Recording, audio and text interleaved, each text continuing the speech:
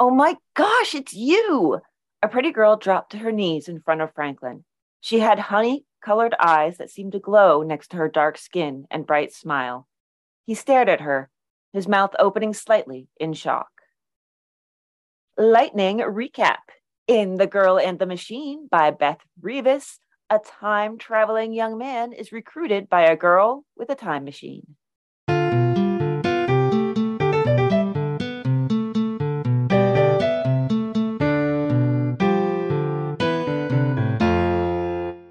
You've got a little time. We've got a little podcast. This is Short Story Short Podcast, the podcast for you and only you. So don't tell any of your friends about it, because you haven't been anyhow. The podcast that dares to ask the question, if a man reads a book in the woods, did he ever read it? Yeah, because I live in the woods, and I read a story this week. What story was that story? That story was The Girl and the Machine by Beth Revis. And Girl and the Machine is one of my favorite all-female Rage Against the Machine cover bands, and it's absolutely great. This is a story that does two things that I love. One, it explores the idea of the manic pixie scientist chick, and then it takes a hard left turn. Oh my God, such a hard left turn. I would admit that I was pretty damn surprised at where this went. And I think that it shows the skill on Revis's part that she's able to guide us through that without it being, it's jarring, but you're still able to continue flowing along. And it's a very specific type of jarring, which I love. It is the, oh my God, that makes total sense sort of thing. Because in a way, this is a slice out of a story similar to Groundhog's Day. Sure, yeah. I can see that. Yeah. Our main character, of course, is a time traveler who has to follow the quantum leap rule. Can only go back to a time in his lifetime. And I was trying to figure out how old he was. I mean, it seems like early college-ish. Like, maybe a sophomore? Yeah, it might be. Because he went back to 9/11. Yes, that is true. Well, when was this published? This was published in 2015. I think it said. So, let's see. So, 2001 from 15 is... Oh, this is only 28 years ago, so I guess that makes sense. My math might be off. It might be slightly off. That hurted my head. The general idea is can go back through his own lifetime, and there's a charming anecdote about he broke the wheel on his remote control car, and that's what led to it. And then he was taking care of his grandma with dementia, or was it Alzheimer's? I think it's actually, they might have said both within the story, but I'm not sure because I have like a kind of a memory of both. Yeah, I think you're right. And I think that we're presented with this character who isn't necessarily making the most of their time travel, isn't going back and, in essence, trying to game the system until we realize they've been gaming the system all along. Yeah, he seems to, I think part of this comes from the unreliable narrator. Because while it is in third person, we're still very much looking at everything from his perspective. And he is our viewpoint character, but he doesn't have any awareness of how bad the things are that he's done. He's done some terrible, terrible things, but it's that thing where you're not able to really put a name on it because it would be like looking directly at it. Mm-hmm, exactly. And I think one of the elements that makes that work is, one, he looks to us like the nice guy. And when he turns out not to be necessarily the nice guy, I hope you can hear the air quotes there. that it happens all of a sudden. And there's something very, very real about that. It's everything is wonderful until the exact moment that it isn't, and then it's all awful.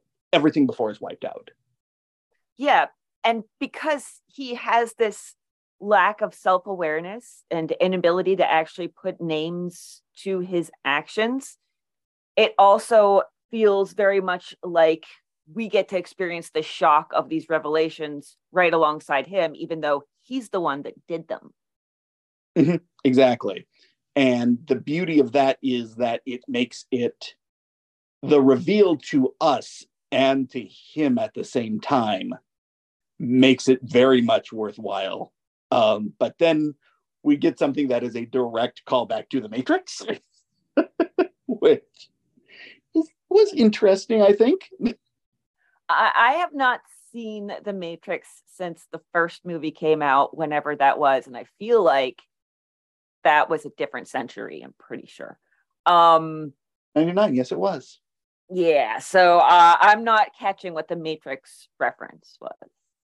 The Matrix reference is that the machines were powered by the collective hooking up of people.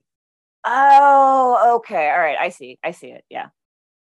And we're not being particularly spoilery here, though we should say this might be a time for a trigger warning. I would agree with that, just to take care when reading, you know. Mm-hmm. It came as a surprise. It was just a surprise. But you know, that's a twist is a twist. That's right.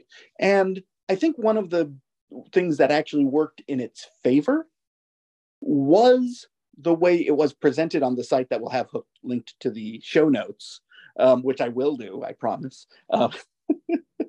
It was separated into chapters, I believe they call them in the business, that you got through the first three and everything was sort of this sort of story of, well, here's this cute girl who's talking to me and she knows about my secret and she can go into the future and she has a time machine.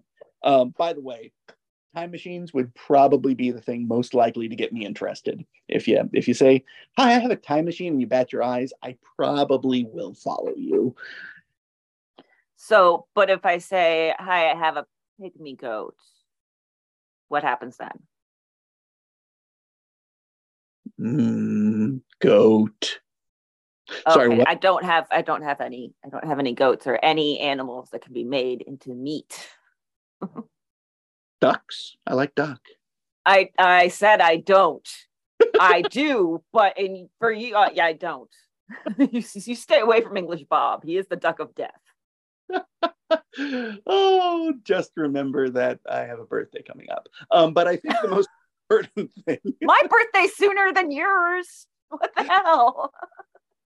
By several months.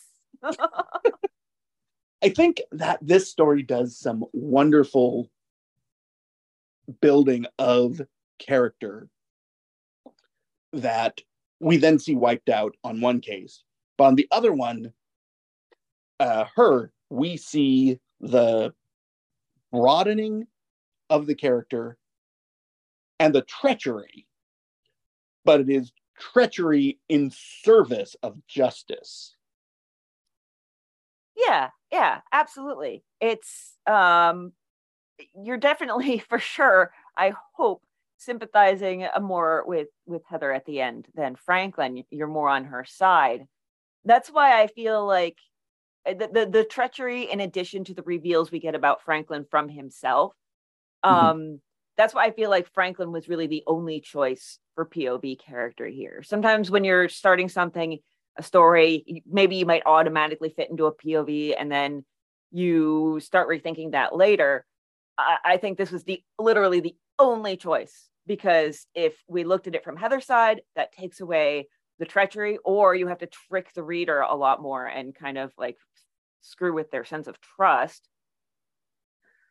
Or you would also lose like that weirdness of the revelations that Franklin has about himself as he has them, because we would still be seeing them from Heather's eyes. So honestly, I think that this is one of those cases where the decision for a writer is easy. It's like, well, yeah, it's got to be Franklin. But at the same time, it's really difficult because I can't imagine trying to write that character. I don't like it personally. I mean, the experience of writing it, the story was good.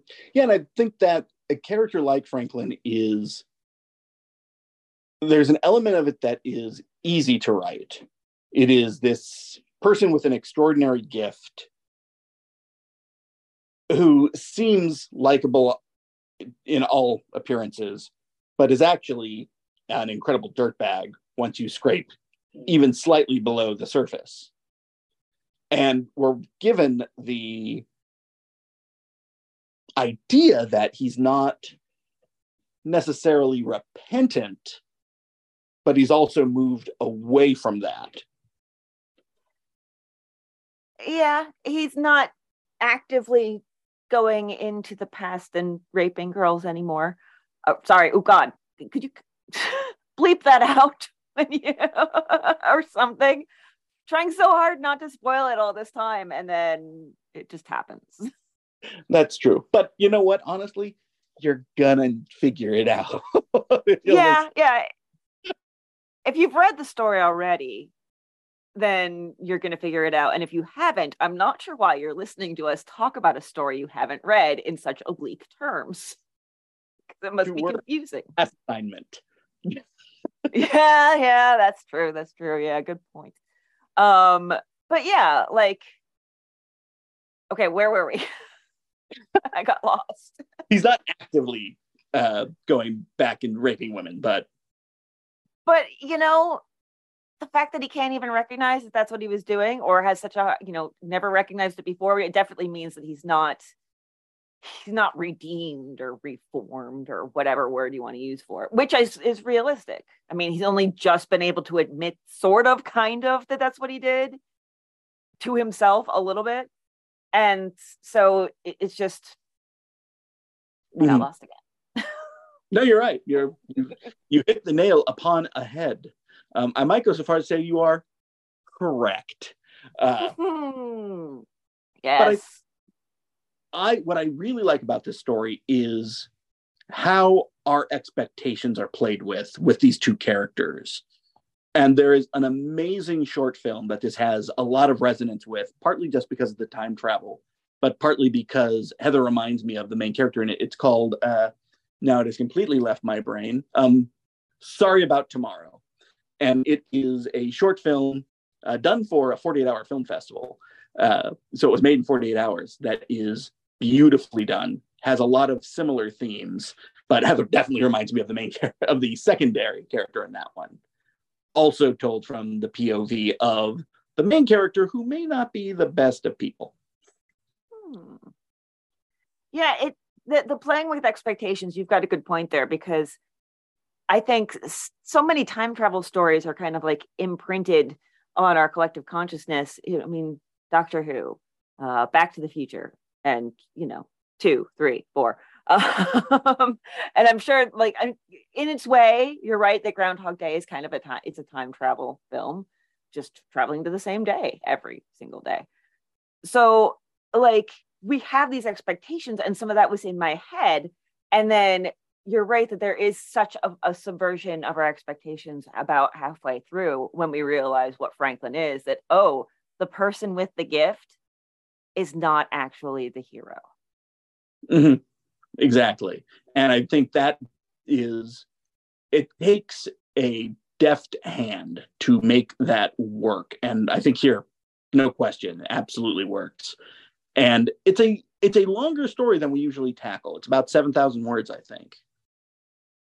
But it went faster than most of our stories. So I don't know what's happening.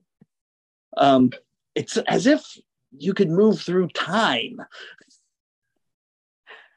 If only. Do you know how many people are on my list of people to go smack in the face if I ever get to go back in time? No, how many? 643. It's going to be a long trip. Just saying. Yeah. The only thing I'm doing is going back and finding out who killed JonBenet, and I'm fairly certain I'll recognize it was suicide. It's going to be a dark day. possibly the most bizarre thing I've ever heard. And I'm from Pennsylvania. Oh, puckwudgies. But yeah, this one is a story that is definitely going to stick with me, particularly the ending, where I think really it is not only a powerful ending, but it's a smart ending. I would say powerful, smart, and empowering. Just reading this from the female perspective, or whatever you want to call it, definitely gives you a little bit of that little rush of empowerment at the end. And I appreciate that very much. We all need that more and more every day. Every day. Or at least today. And then the day after that, and the day after that. That's still today. Etc. Etc. Etc. Got anything else on that one? No, just that I'm now going to start using etc. as sort of an interjection. But really just apropos of nothing. Excellent. Hey, Christy. Etc. Fair enough. What should we read next time?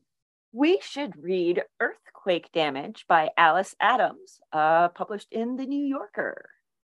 Ah, yes, that rag. Well, then I think until next time, this has been Short Story. Short podcast.